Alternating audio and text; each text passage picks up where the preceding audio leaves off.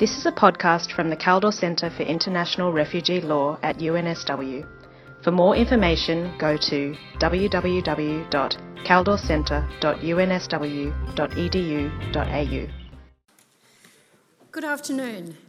Thank you so much to Renata and Andra Kaldor for hosting this amazing event and for having me here today. I'm going to focus on the Global Compact on Migration. I hang out in my workplace with a lot of people who spend their lives on social media. So I've come up with my own hashtag for my presentation today. It's called No Time for Cynicism. Okay? This is a cynicism-free zone. Why is that? Well, I guess my starting point on this came working on human trafficking, migrant smuggling, slavery, sex industry, all sorts of things over many, many years ago, and discovering that, okay, so we have conventions on waterfowl. I'll give you that's important. We have conventions on outer space. Again, important. I've negotiated carriage of goods by sea treaties. We don't have a treaty on migration. That absolutely blows my mind in today's modern day world, where I know that sometimes in my role in my life, I'm fortunate enough to go through immigration clearance probably 3 times in a month. So I'm one of the lucky ones. So, I'm seeing the good end of the system. And even all of us, every time we want to go to a country, I don't know about you, but I still have to go to embassies and fill in paper forms. Can you imagine if the taxi system operated like that? We'd replace it. We'd get Uber. So, who am I? I'm not an academic. I work for an organisation called the Walk Free Foundation. We were set up in 2012 by Andrew and Nicola Forrest, who may be known to some of you as the founders of Fortescue Metals Group, which is a big fourth largest mining iron ore company in the world. Through their very generous donation, they have created this organisation called the Walk Free Foundation, which focuses exclusively on the idea of modern slavery. We have a number of different arms to our organisation, and just quickly to explain who I am, I head up the Global Slavery Index, so that's the research part of the organisation. But we also have something called the Global Freedom Network, where a couple of years ago, the Pope, the Holy Father in the Vatican, the Archbishop of Canterbury, Islamic leaders, Jewish leaders came together at the Vatican to sign a declaration of commitment to work on this issue of modern-day slavery. We also seed-funded the Global Fund to End Modern Slavery in the United States, and we're one of the primary funders of the Freedom Fund. So as you can see, we're pretty serious about tackling this issue from all sides: research, funding, advocacy, and faith. So again, cynicism-free zone. Why is that? Well, the second reason I draw to your attention is we all spend our day seeing too many examples of policy failure. And I'm just going to show one of these to you now, if I can make it work.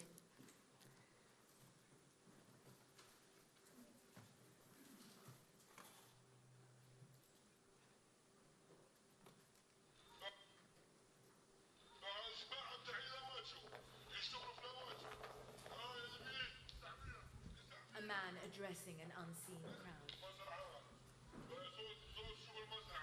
Big strong boys for farm work, he says. 400. 700. 700. 800. The numbers roll in. These men are sold for 1,200 Libyan pounds, $400 apiece. You are watching an auction of human beings. Another man, claiming to be a buyer. Off camera, someone asks, what happened to the ones from Niger?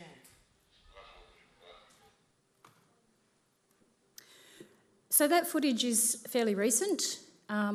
It's from Libya. It's been verified.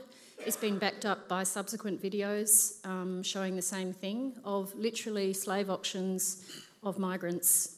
These particular ones were from Nigeria and Niger, being sold under an auction in 2017. I was very fortunate recently to be part of something called the Global Estimates of Modern Slavery. The Walk Free Foundation worked with the International Labour Organisation and the International Organisation for Migration. I believe IOM is here today. What we did is try to work out, well, how often does this happen? We've got that one grainy video clip from Libya. How often does that happen? Our estimate is 40 million people. Take Australia's population and double it. That's kind of how many people we're seeing affected by this crime.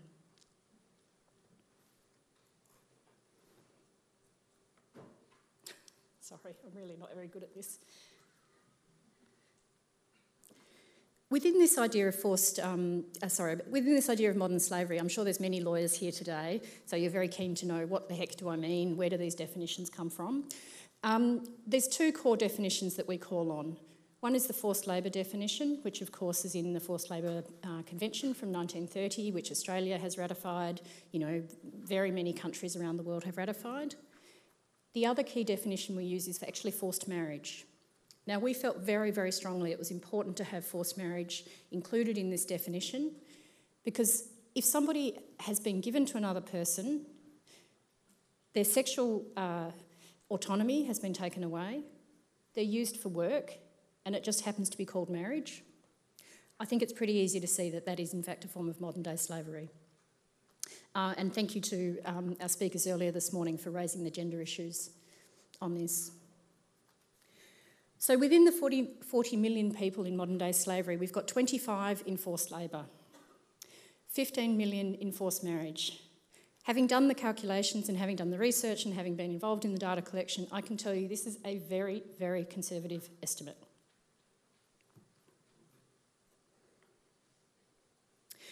We know, and I'm sure it's no surprise to anyone who's been in the audience today, 71% of people in modern slavery are women and girls.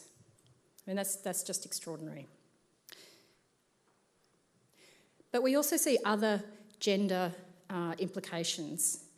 What we see is those first two categories, domestic work, sex industry, that's where we see forced labour of women and girls. For men and boys, where we see forced labour is different.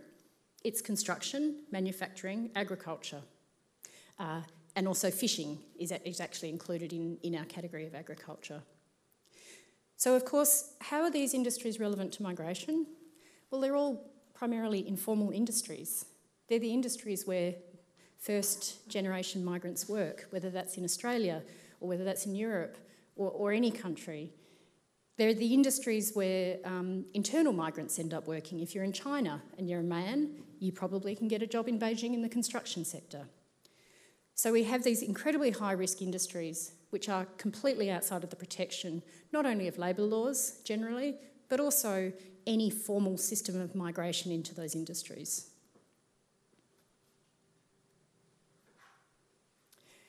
Now, I said this was a very conservative estimate, and again, this is a group of lawyers, so I'm just going to draw out a few specific limitations. 40 million people in modern slavery doesn't cover child soldiers. There's a reason for that. It's not that we don't consider it important, it's not that we don't consider it part of this idea of modern day slavery, it's just that the data is not strong enough. We also know that our data from the Arab states, from the Gulf states, is incredibly weak. One of the ways we get our information is through surveys.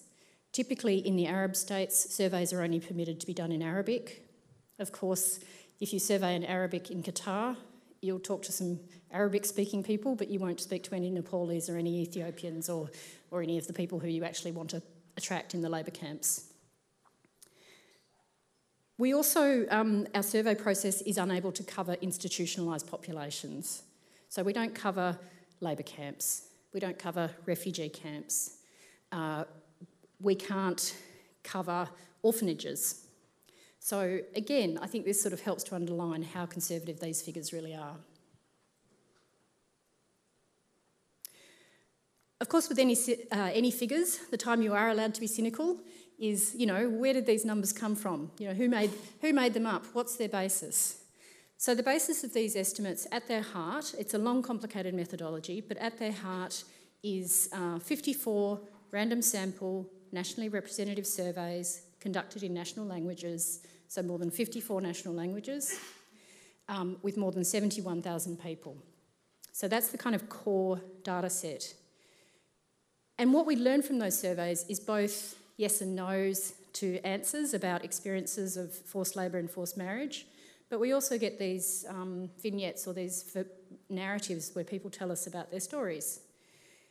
They help us understand the issues better. And what we see is, I think there's two main categories that we see in these verbatims. One is about migration. Like these two here, I just picked them out randomly this morning. Completely different countries, they both happen to mention Italy. Don't know if anybody's been following Italy and Libya, but I would say Italy is probably single-handedly most responsible for what's going on in Libya right now out of any country globally. So we see from these vignettes the impact of migration and failed migration policy. We also see the impact of discrimination. And these things go hand in hand, because of course poor migration policy exacerbates discrimination. So, back to the topic at hand. What do we need to see in the UN Global Compact on migration? I think it's going to be, in some ways, it's going to be easier to respond to this once we see the zero draft, which I think is not coming out until January. Anybody else who loves reading legal texts will be, anxiously waiting for that to be uploaded somewhere so we can all pull it apart. But thinking about what I would like to see in it, from the perspective of those men in Libya, just from the perspective of forced labour, forced marriage, I want to see a prevention-based approach. Let's maximise the benefits of migration, would be my starting point. We know that remittances are $400 billion a year? So it's this massive economic opportunity. I can't even imagine the amount of money we're spending on migration control at the moment. I think, Jane, you posted some statistics recently about X number on prevention and X number on protection, and it was quite staggering. So we have all the costs that come with border control. How can we reduce those costs by doing it, quite frankly, better and go from paper forms to Uber? We need to address the risk. At the moment, our international legal framework is very generously, I would describe it as a patchwork. Hello. And thank you. We have this patchwork, perhaps a patchwork with holes in it, that consists of, we've got the Convention on the Law of the Sea, okay, so that tells us about maritime boundaries. We've got human rights.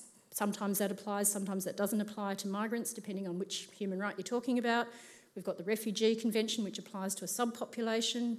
We've got the Migrant Smuggling Protocol, which applies to migrant smuggling. We've got the Human Trafficking Protocol that applies to human trafficking. It's all there, but it's bits and bobs. So we really need something to wrap all of that together and bring in a coherent sense of how do we actually comprehensively manage migration. At the moment, we see there's this huge protection gap between people who are considered victims of trafficking and people who are considered smuggled migrants. So those men in that video, you could call them either. They would fall under the definition of trafficking, they would fall under the definition of slavery, they would fall under the definition of smuggling. And depending on which definition you apply, it has huge implications for the sorts of treatment that occurs to them. Are they a victim? Or are they just an irregular migrant? So we need to fill that protection gap. For me, one of the things that really stands out is the need to recognise that migrants can be victims of crime. Yes, this can be being a victim of human trafficking, but it can also just be being a victim of theft, or being a victim of fraud, being a victim of sexual violence, any other number of sort of abuses, rent overcharging. And a number of European countries have started to put in place laws that seek to address the vulnerability of migrants. Sleep merchants, for example, they're called in some European countries. Boarding houses, we might call them, rooming houses, where people are paying exorbitant rent to live in a room with 12 other people. So there's laws against that in some European countries. Finally, we also need to look at recruitment and placement systems. At the moment, You can have people paying 2 years' wages, equivalent of which just to get a job. I was very fortunate to be involved in an audit team a couple of years ago doing an audit for a very major company in the Middle East, and what we found was that the workers in that organisation, which was a British company, British multinational, some of them had paid 2 years' wages at 60% interest. They had no chance of ever paying their recruitment fees back. How do we address the incoherence we see in our migration policy? Many of the anti-slavery, anti-trafficking responses in the world are driven by an immigration control. So, of course, if you mix that with, on the one hand, you've got this massive policy around migration and border control, underpinned by a system of detention, and on the other hand, you've got this more protective, narrow part of the system which is supposed to be focused on assisting victims. Victims are not going to report what's happened to them if they're going through that system and they fear they're going to be detained. And finally, what's the role of business? Some of our colleagues are here today from DFAT, and one of the really great initiatives we've seen in the last 12 months through the Bali process, which is an interregional organisation focusing on trafficking and smuggling, has been bringing business leaders together to tell governments what they want to see on this issue. Governments are incredibly conservative. They think business doesn't want to take action on this issue. Business is saying, hang on a minute, we've got consumer-facing brands, we've got this incredible risk to our supply chains, and we need you to help. We can't do it by ourselves.